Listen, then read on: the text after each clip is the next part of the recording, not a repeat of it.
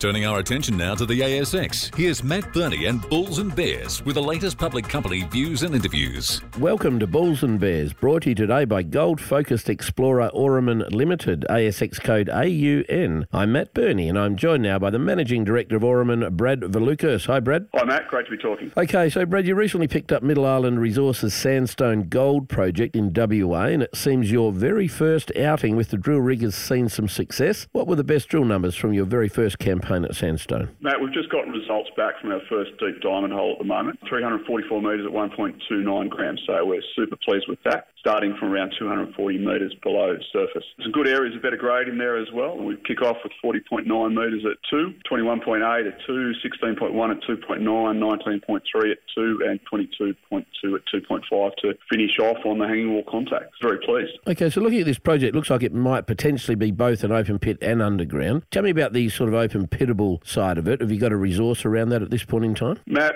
directly above 2 Mile and also the Shillington pit just 100 metres to the south, we've got a combined resource 4.3 million tonnes at 1.1 grams for 157,000 ounces. And then there's another 9 small open pit resources as well. All right, tell me about the total resource at Sandstone, underground and open pit. Total resource is 22 million tonnes at 1.1 for 784,000 ounces. And in addition to that, we've got another 800,000 tonnes at 2.1 for 65,000 ounces just to the south at our Johnson Range deposit. Now, looking at your maps, I see a banded iron formation that looks like it cuts straight through your main mineralised zone, almost up to surface. Is there any gold in that? There's some awesome results there. 18.5 at 6.7, 29 at 15 and 24.8 at 17.6.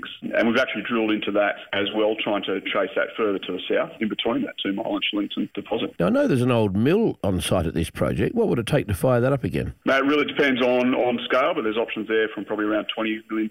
But we're in a great starting position. There's existing foundation, a whole lot of supporting infrastructure, offices, camps in town, ball fields, build up ROM pad, and permits, of course, as well, in an existing mining list. So really good position to start from. Brad Valukas from Aurumin, thanks for joining me on Bulls and Bears today. And remember, we're only here to give you information, not advice, which you should, of course, seek independently. I'm Matt Burney, and this is Bulls and Bears. For more public company CEO interviews, go to the Money page on the 6PR, 2GB and 3AW websites and click the Public Companies tab.